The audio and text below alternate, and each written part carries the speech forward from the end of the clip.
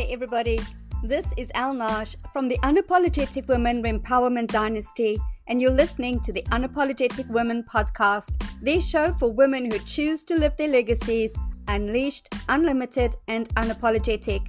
If this is a space you are curious about, visit unapologetic-women.com.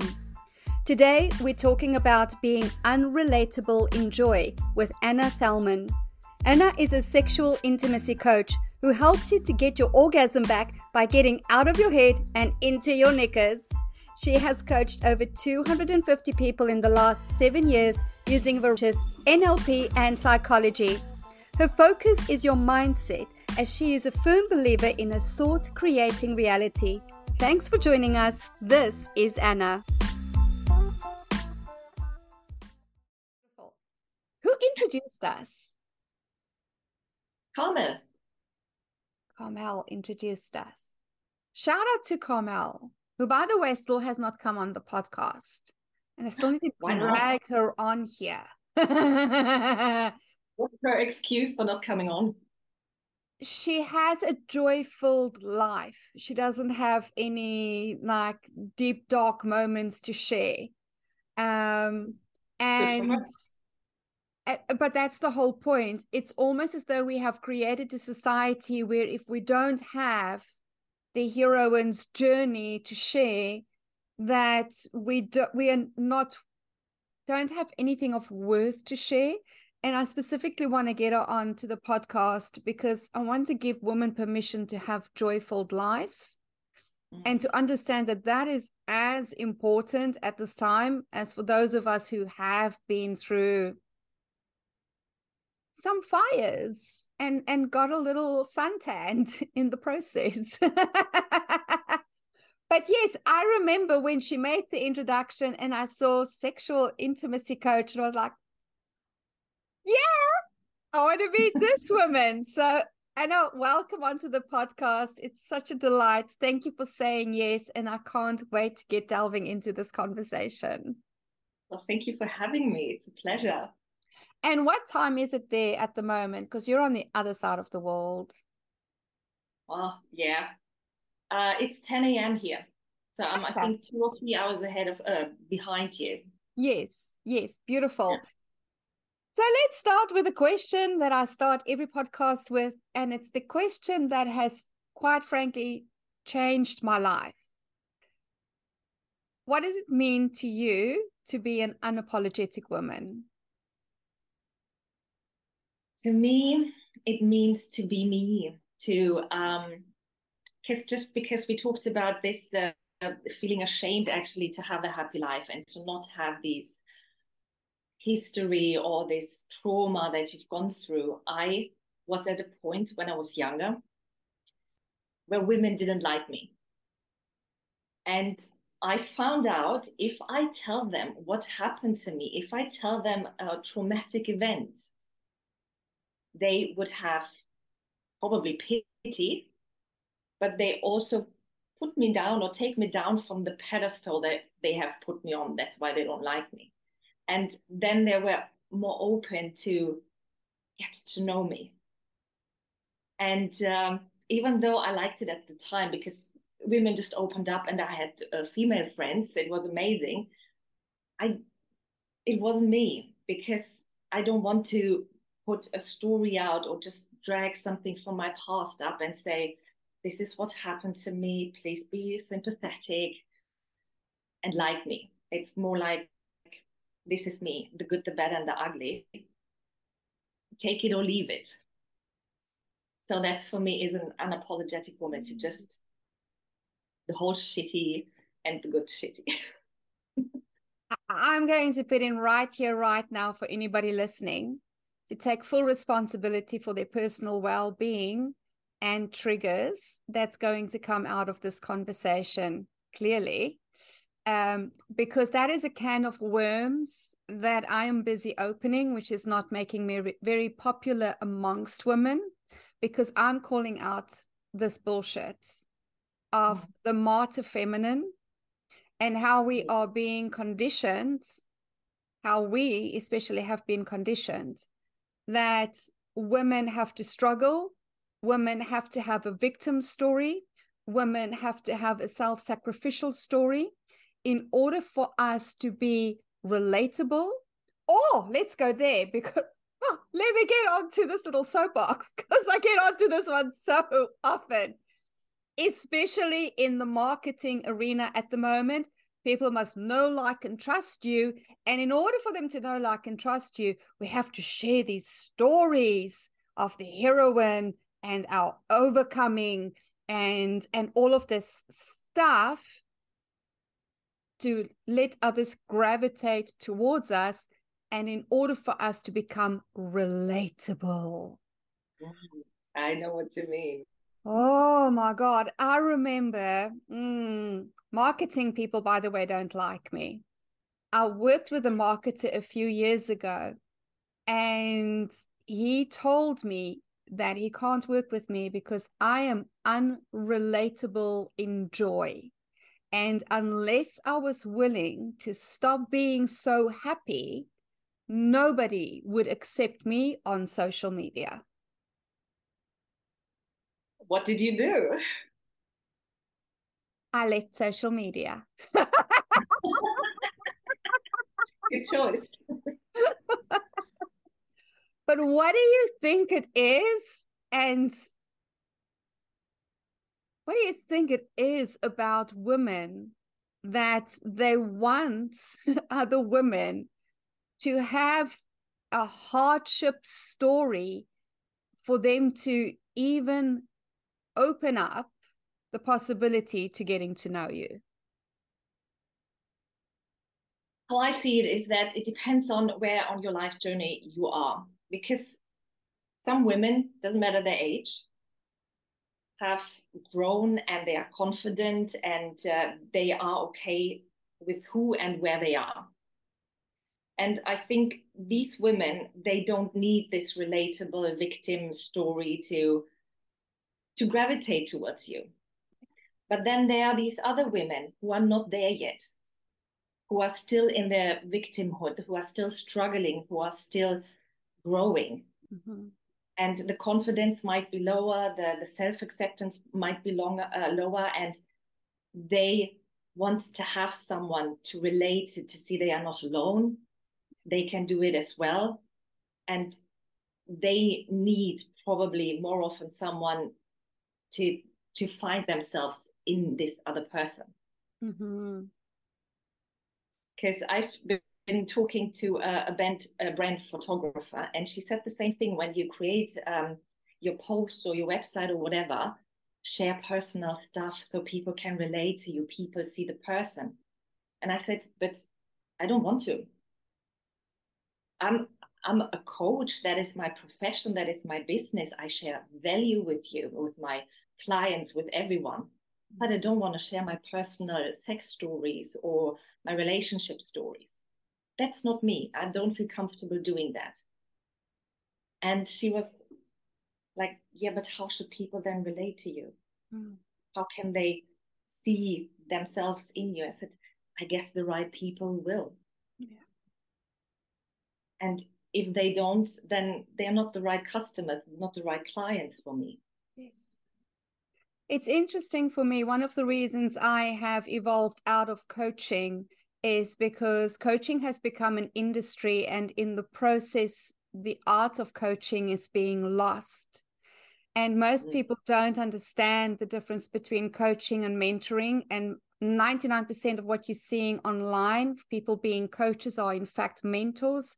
They teach you their methodologies, their strategies based on their experience.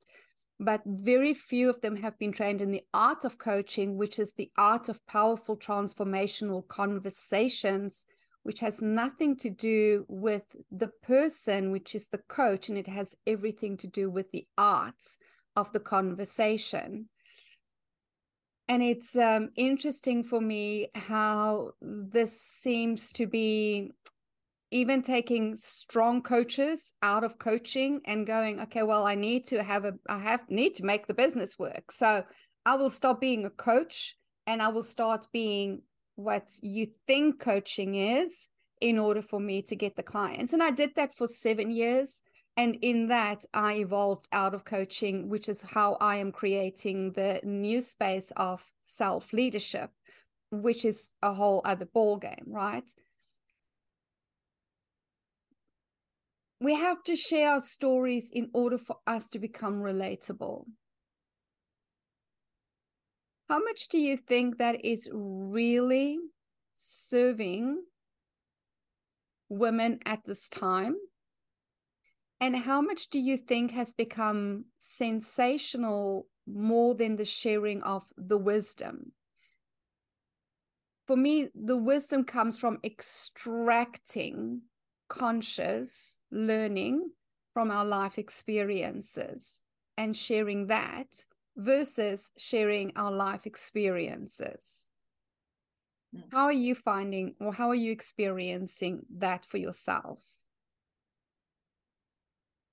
So when we come back to social media, there is a particular platform, and when I go through my feed, it's one post after the other, like I am down, or I've been down and I went through this and I got out of this. If you want to work with me, I can help you. And it's one post after the other.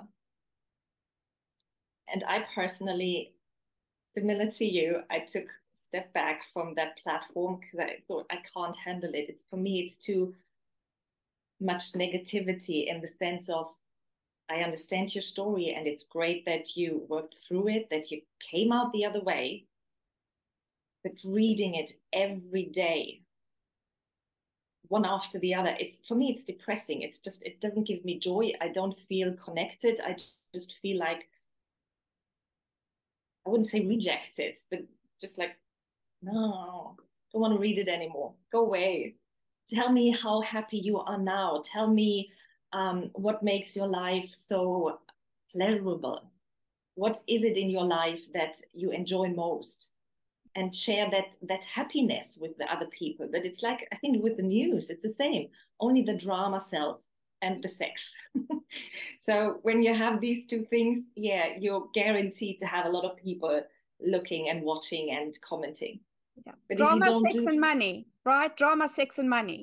yeah, the money. Yeah. It's always the power.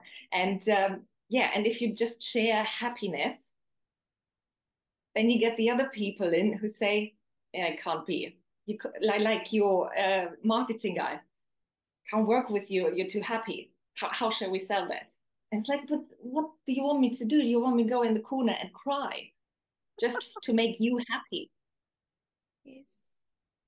Yes. Or share all the drama that I've been through. Now, here's my thing about that. Yes, I've lived some shit. Hmm. It doesn't define me. I don't define myself as an overcomer or a hero or a badass anymore. I did for a long time. Oh my God, I'm such a badass. Look at what I'm doing, right? I've outgrown all of that. Thank God for getting older, is all I'm going to say. For anybody who thinks getting older sucks, what a lie. Getting older is the most amazing thing that this life experience is gifting us, especially as women, especially in this time. When I keep on rehashing the story of how I get here, I am still stuck in a pattern. I'm still stuck in a pattern, and I can only recreate the same beliefs all of the time that got me here.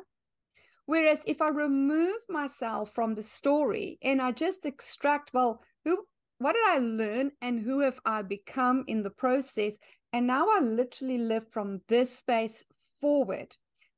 What I get to do is I get to communicate with people who are here. Now, by the way, I know this is becoming a coaching conversation, but I do think maybe this is important to have as well, right?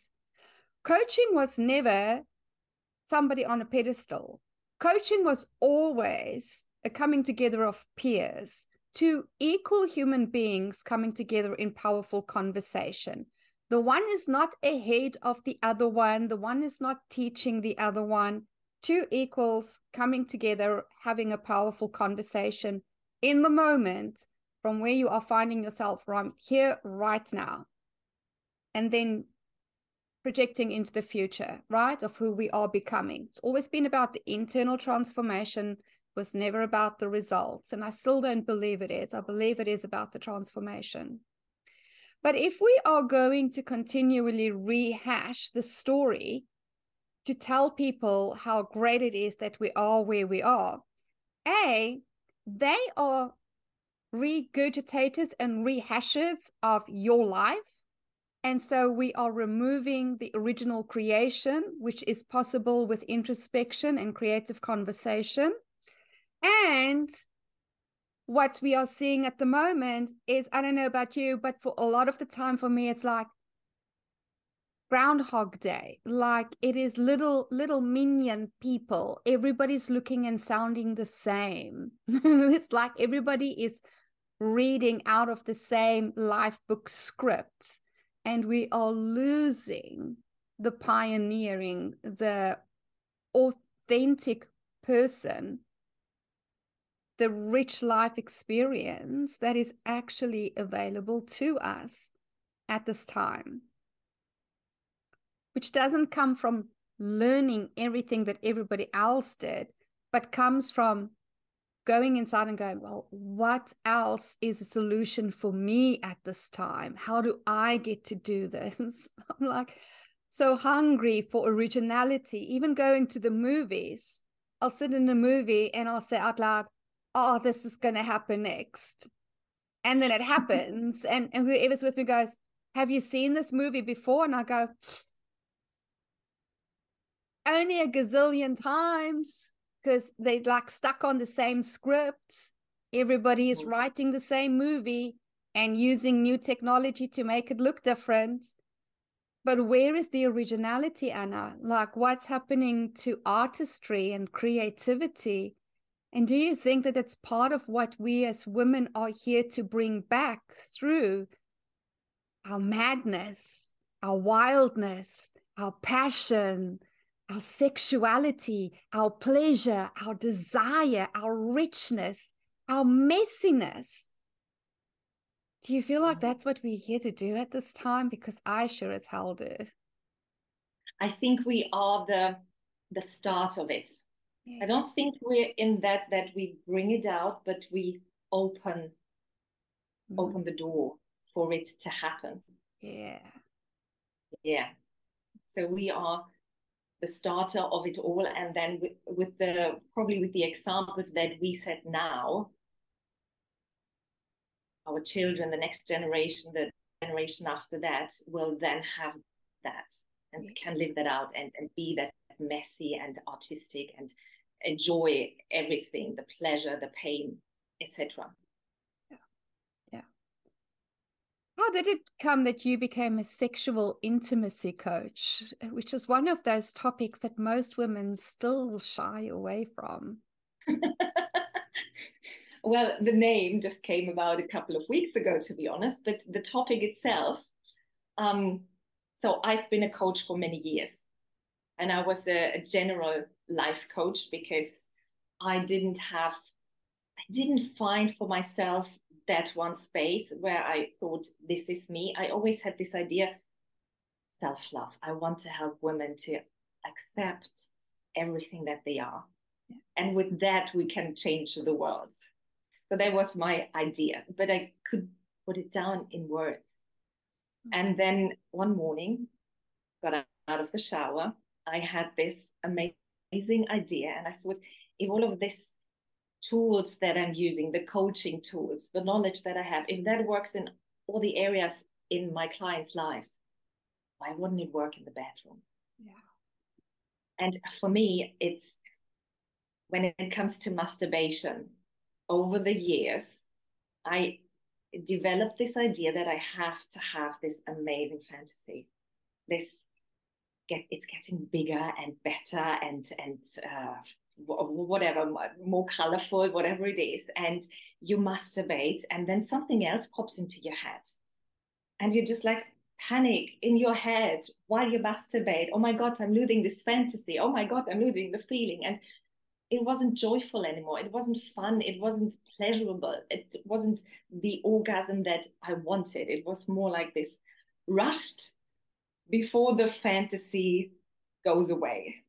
Yes. And I thought, let's try this. Let's see if it works. So I went down to business. I got my bunny toy out, and I used my tools to quieten my mind, to be focused, to be in the present, and to feel my body.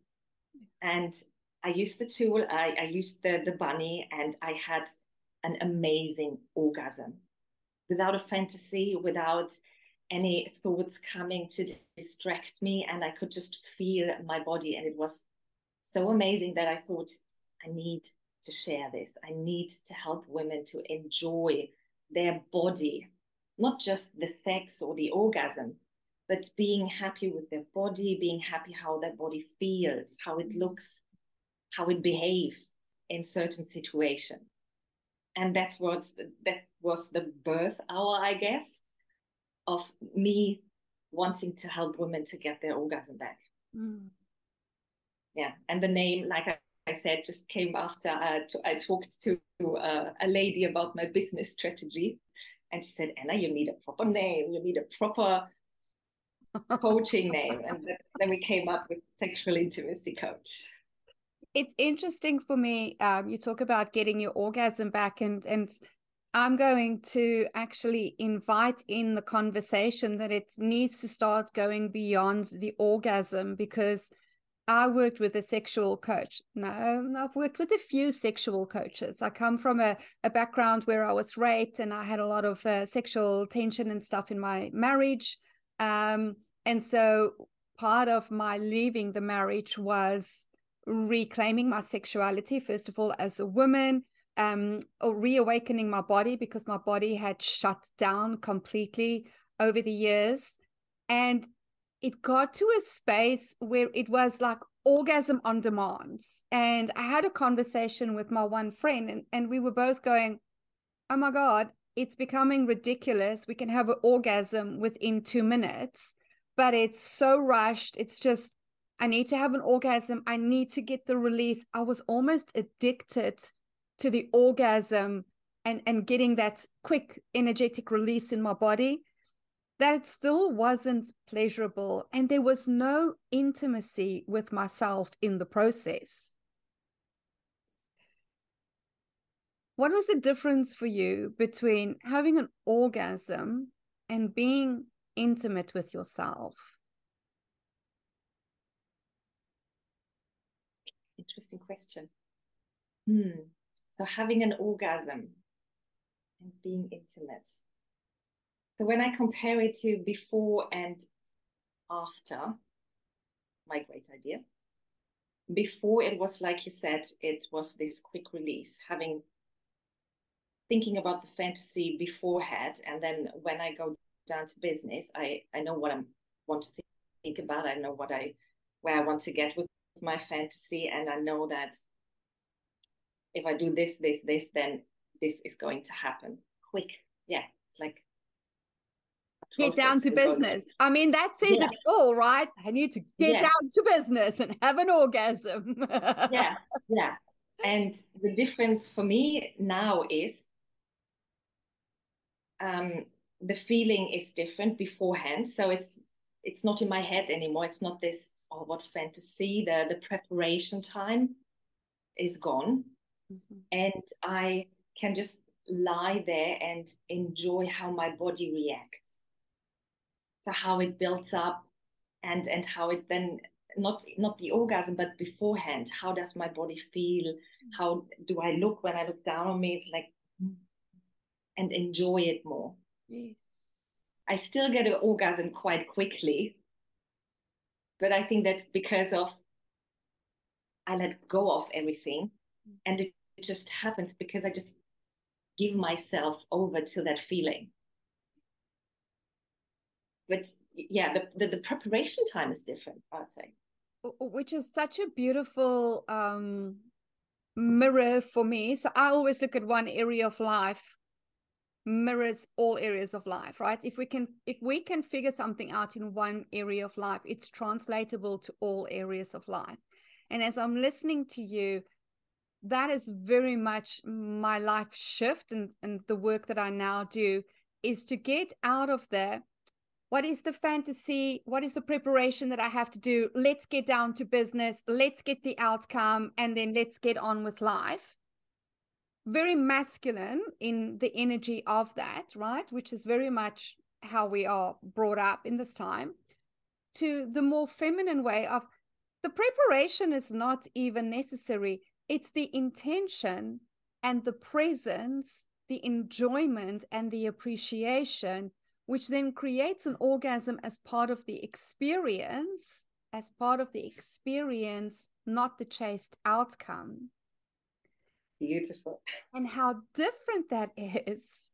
Mm. And I invite women to start playing with this idea.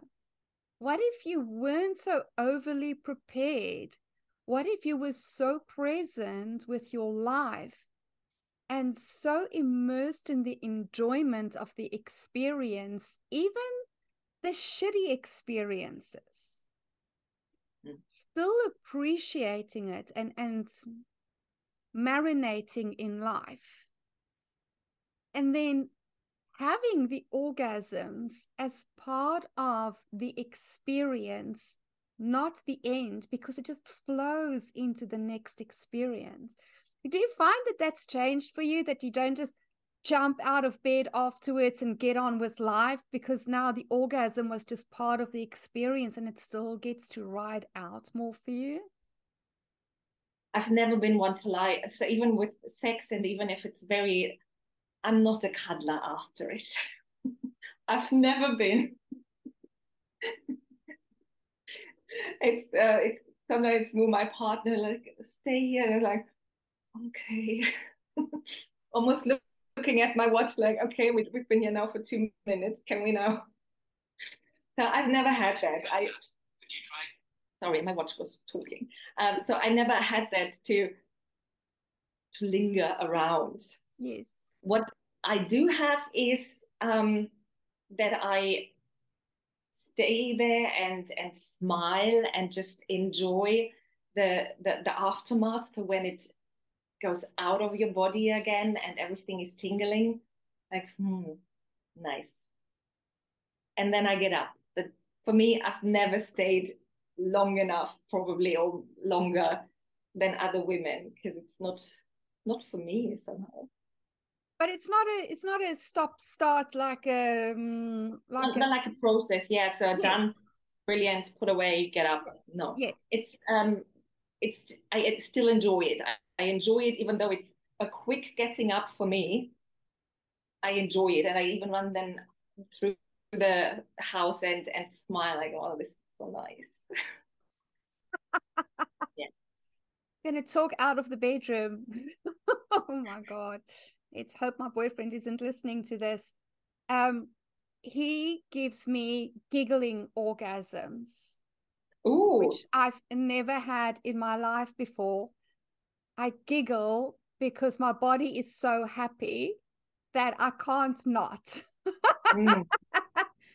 And that giggle normally goes on and on and on and on and on for a long time. And it's been an amazing experience to see how I've gone from having sex to having joyful pleasure as a woman, and how this changes everything for me in my life. Yeah. Joyful pleasure. I find, so from my experience, I find it's also important what kind of partner you have. Because I had partners who there was no passion. There was no exploration of my body. There was no fascination with how my body reacts. There was foreplay, there was intercourse, but there was something missing for me. And when I had a partner who was passionate, even if I didn't have an orgasm, it was just the passion. Having that passion while you do the foreplay, while you have intercourse, while you play around, whatever you do, that passion I find is so much more worth than having the orgasm. Yes. as not as a result, but as part of it.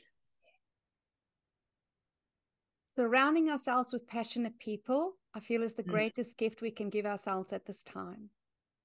Surrounding ourselves with unapologetic people, unashamed people, and unshaming people is one of the greatest gifts we can give ourselves. And the partner does matter, whether it's in your bedroom, whether it's your business, whether it's in friendship, whatever it is. And I feel that as women, we actually have a greater responsibility at this moment to give others the opportunity to step into a more joyful, more inspired state, rather than us always saying, oh, we are here to uplift others. We are here to bow down to others. I'll come down to your level. I'll come and help. And it doesn't mean that we are insensitive and that we don't support each other. And God knows we all have times, right? We all have times when it's just like a fuck this shit day, where your girlfriend's either going to lovingly kick your ass because you're just having a pity party. And I'm all for pity parties. I used to have them multiple times, more than orgasms. Not bashing the pity party. It's got its place. But some days my girlfriend needs to give me a kick up the ass and go, Al, honey, just put on those big girl panties and let's go and have a party. And sometimes she says to me, yeah, here's your space. Rant, rave, get it out of your system, get it off your chest, whatever it is that you need. But it's a very contained space that we have. And then I bounce back to my natural state, because I really am of the opinion that joy is our natural state of being, and everything else is part of life experience. But when we stop suppressing ourselves, we bounce to joy. We come back to that natural state. Wouldn't it be lovely if we as women choose to partner with more joyful people on a daily basis? That would be amazing. For me, it was, I left Germany happily because my family, and I love them, I love all of them, they wouldn't be my friends if we wouldn't be related. I wouldn't choose them in my life. Like you said, choose those happy, passionate people in your life. They are not like that. So when I left Germany, I was very happy to finally be able to breathe, to be myself, not to answer questions. Why are you like this? Why don't you do that? Look at your siblings. Or what idea do you have now? All of that was left behind. And now I could be me. Now I could spread my wings and become the butterfly that I was supposed to be. And I think sometimes we feel this obligation, particularly to our family, to friends that we had for 10, 20 years, and we just can't let them or leave them. But what I found is a great compromise is, which was for me, to just accept my parents as they are just human beings. They make mistakes. They have their own ideas. They have their own experiences. And this is how they live them out. It has nothing to do with me. And that's okay. I don't need to take it personally. I don't need to learn. I don't need to listen. It's okay. And I did the same with friends that I dearly loved. And I know there is a time to talk to them. There are topics that I'm happily to talk about with them. But most of my life, not. And that's okay. Because I focus on, what do I have? What can I have with them? What can I enjoy with them? And really enjoy it without giving them the responsibility to be everything to me. Yes. Sometimes unconditional love is in the leaving. Yeah. I can love you and not be in your space. I can love you and not have you in my life. That is unconditional love, which I think is so powerful when we make that choice. And it seems to be so tough for majority of people because they think it somehow says that I reject you, or I'm abandoning you, or I'm not being faithful to you and the friendship, you owe me, this is blood. This is like all the old paradigm programming of what a relationship looks like. But if the relationship is creating consistent pain due to an inharmonious vibration, how is that love to insist on staying in somebody's space when it's creating pain for both of you? For me, that is not love, that's suffering. And I think the most loving thing, and I get left a lot in life, I leave a lot in life, because for me, the love is harmony. Love is allowing everybody to have their own experience. And love is accepting and appreciating people for where they are. But if we are not on the same frequency, why do we feel we have to compromise on the higher frequency and come down to a lower frequency and then call it love? I want to pick up on one of the things that you said, in that your family was going, oh, what is the next idea? And what are you up to now again? And as creatives, as artists, as true entrepreneurs, it's impossible for us not to do crazy shit, new shit all of the time. And I think for most people, it does look like, oh my word, here we go again. And I'm watching a show on TV called something Manor. And it's this couple, this British couple that moved to France, and they bought this old freaking palace and redid it, this castle, and redid it. And they have a wedding place, and the project is crazy. I must put the link in for you so that you can watch this. And the woman, the wife, every episode, she goes into a new place and she goes, oh, I think that we need to build a kitchen here and an outdoor area here. And it's like this rundown freaking forest piece. And then the husband just laughs and he goes, oh, ha, ha, ha, here we go again. And then he builds it for her, right? And we were watching it, and I said to Darren, I love this couple because this woman is batshit crazy creative. And he never puts it down. He never says you're crazy. He never says slow down. He never says that's not possible. He makes it happen. And we went and researched them, and they're touring now, and they've got best-selling books and a ton of businesses that has come out of this creative life that they chose. And I looked at it and I thought, that's power couple.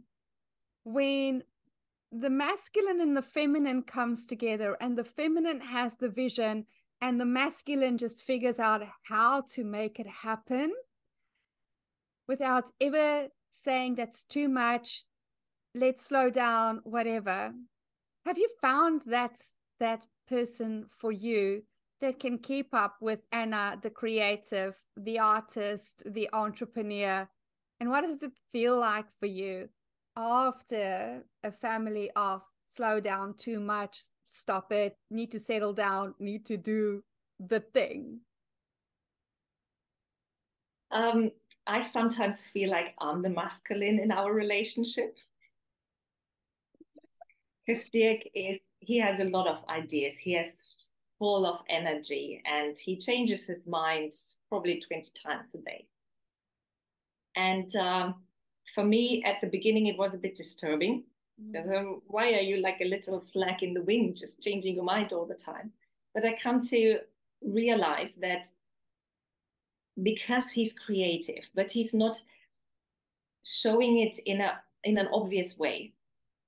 He's not painting, or he's not building something, but he has this amazing creating for his work, problem solving brain.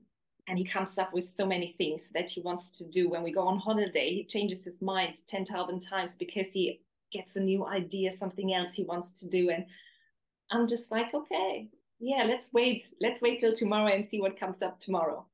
And I love that because it gives me the chance to be there for him, to support him in his creativity of his kind. And when it comes to me and my ideas, he is, because he knows that I have, I think, always amazing ideas and I want to live them out. And he has gone through this with me now for many years. And he's at the point now where he says, okay, think about it. Tell me more about it tomorrow. And sometimes it's just like, idea is gone. It's not that great anymore. Forget about it. But he lets me, for him, it was also an adjustment to have someone who is similar to him and where he then learned to give space for those ideas, for that creativity, for all of the changes in the ideas. So it's a nice balance, and Yes. I like that. But yes. particularly when it comes to orgasms or my topic, sexual intimacy coach, he's still learning to accept that. Because he's a bit reserved. He's like, this is my private space. I don't know what other people think. It's that people pleasing, being insecure with, do I really want people to see me as who I am? And that's okay. We come back to that unconditional love, to just say, this is okay for me. You have a problem. It's not my problem. And we live with it. Yeah, I feel like there's almost a little bit of a snobbish attitude in the personal development world at the moment, that everybody should be into the personal development and we should all be these liberated. And my boyfriend is a farmer. He knows nothing about personal development. He doesn't even know what a coach is. He's never worked with one. Extraordinarily grounded, successful man.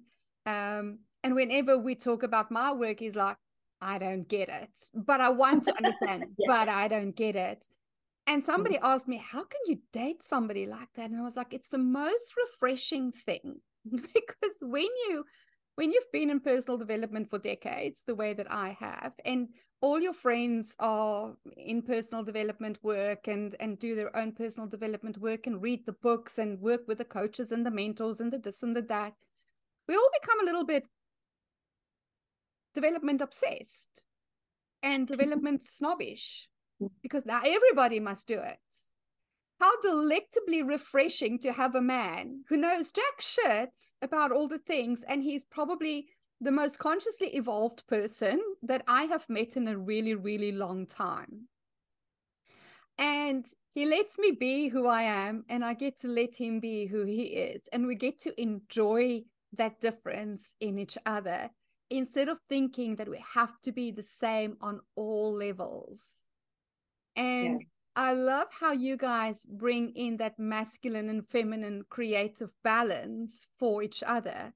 Because when I talk about masculine and feminine, I don't necessarily mean men and women. You know, we're talking about the energies and the creative energy, and then the problem-solving energy, feminine, masculine. And I think that when we can find our partner that balances that for us, I'm the uber creative person. I find it really hard to verbalize what I feel and what I'm creating and how I'm operating. And it's been so helpful to have a man who's very problem-solving oriented, to sit me down and go, no, we're going to get you to a point where you can verbalize something that I can actually understand, and hold that space relentlessly for me to work through I don't know, I just do this. I think it's really important for us to bring this into our lives, this masculine, feminine, creative, problem-solving dynamic in ourselves, but then also in our relationships. How does that translate to the bedroom, though? The masculine, feminine interplay in intimacy. What is your observation there? From my client's perspective, it's that the women that I work with, they have that feminine energy and they want to have that feminine energy. But occasionally, they want to be the masculine. It's like, I think for all of us, it's depending on the mood. Sometimes we just want to have that flower sex, that softness, and sometimes we just want to get banged. So it's depending on where we are. That's what we want to live out. And I think it's the same. Sometimes you are the feminine, sometimes you are the masculine. And when then both partners agree on it and can switch roles, amazing. Yes. Yeah. I found personally for myself in my previous relationships, I've always had such a strong masculine energy that it translated into the bedroom, and I never allowed myself to be truly feminine in the bedroom because I had to be the strong one. I had to be the, let's get down to business and get it done one. And now for the first time, and this is really interesting for me, I get to be feminine in the bedroom. I get to surrender. I get to enjoy. I get to not overthink it, and actually be present in my body. What is something that women can do to be more present in their bodies? Well, from my experience is to quieten that mind drama that you have. Letting go of the daily worries.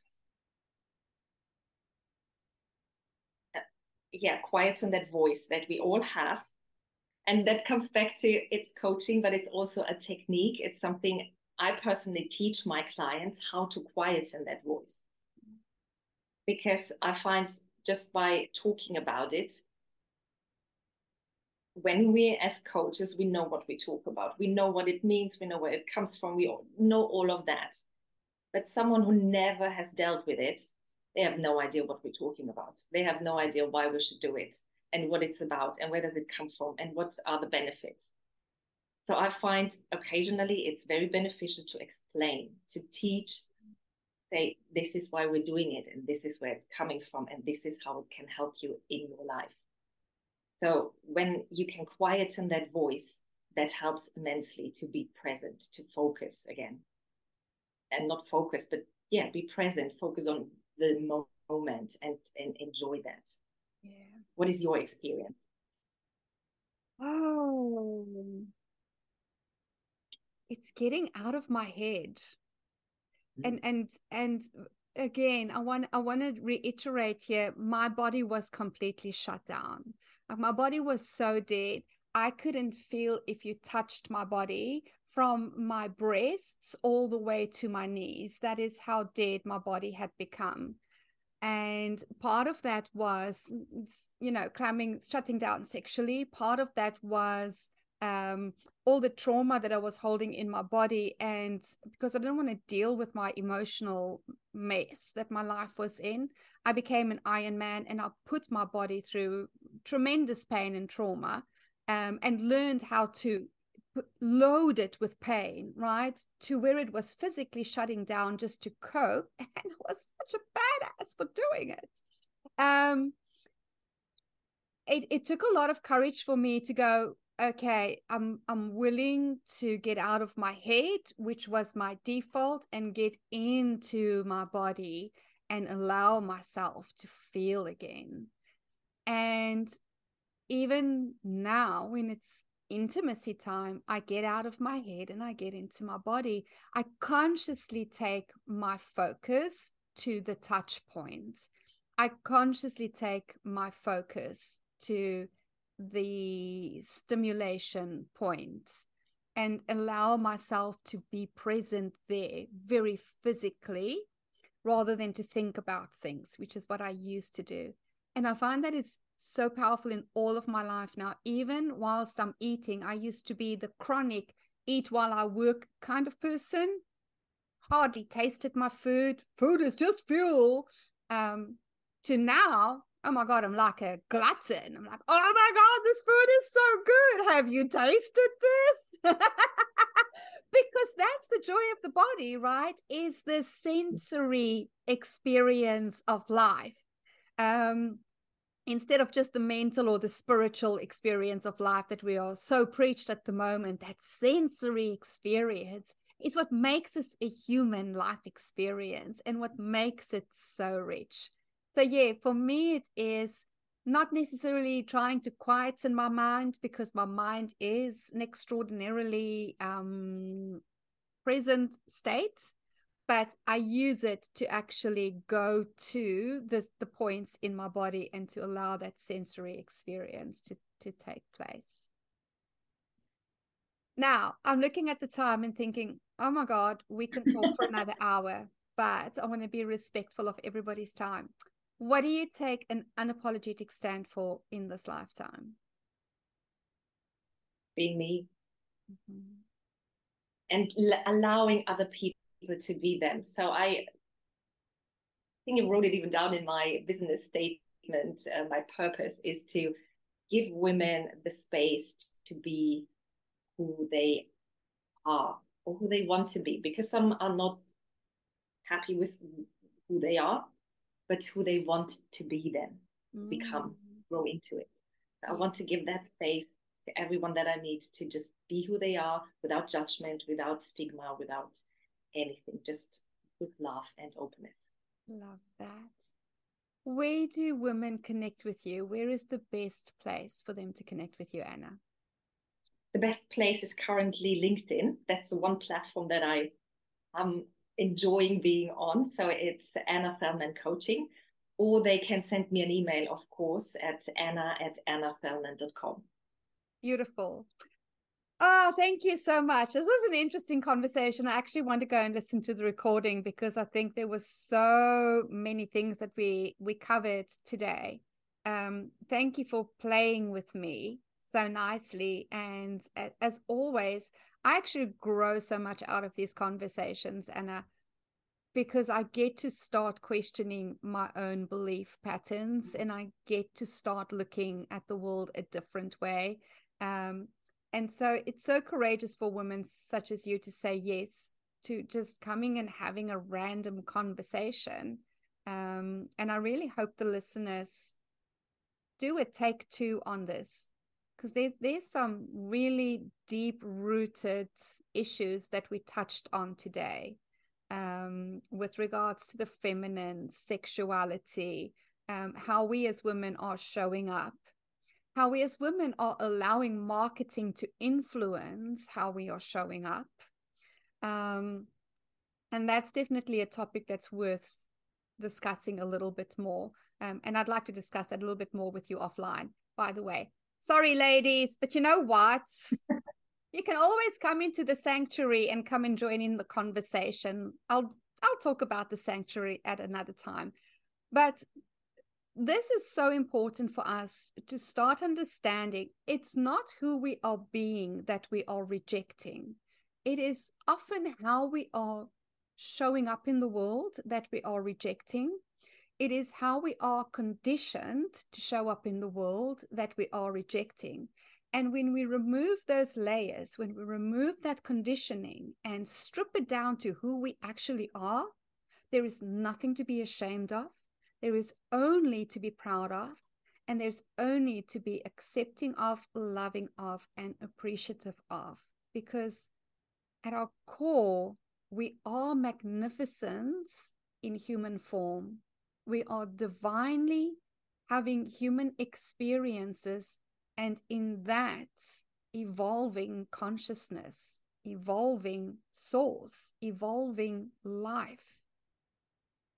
When you get that you are the miracle and the miracle maker, that changes the game. So I thank you for being here today. Thank you for listening to this conversation. Would love to hear from you in the comments. What is your experience with regards to your sensuality, your intimacy with yourself, and intimacy with your partner? And let's take this conversation further. So until next week, don't forget, we get to live our legacies unleashed, unlimited, and unapologetic. Have an amazing day further. Cheers.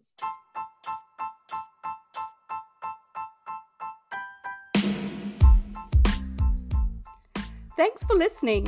If you enjoyed this episode and you'd like to help support the podcast, please share it with others, post about it on social media, or leave a rating and review. To catch all the latest from me, you can follow me on Instagram at The Unapologetic Woman and on LinkedIn at L-Naj. And if you're interested in experiencing the Unapologetic Woman Friendwork Soiree, book in for our next open meeting at unapologetic-women.as.me/unapologetic. Thanks again, and I'll see you next week.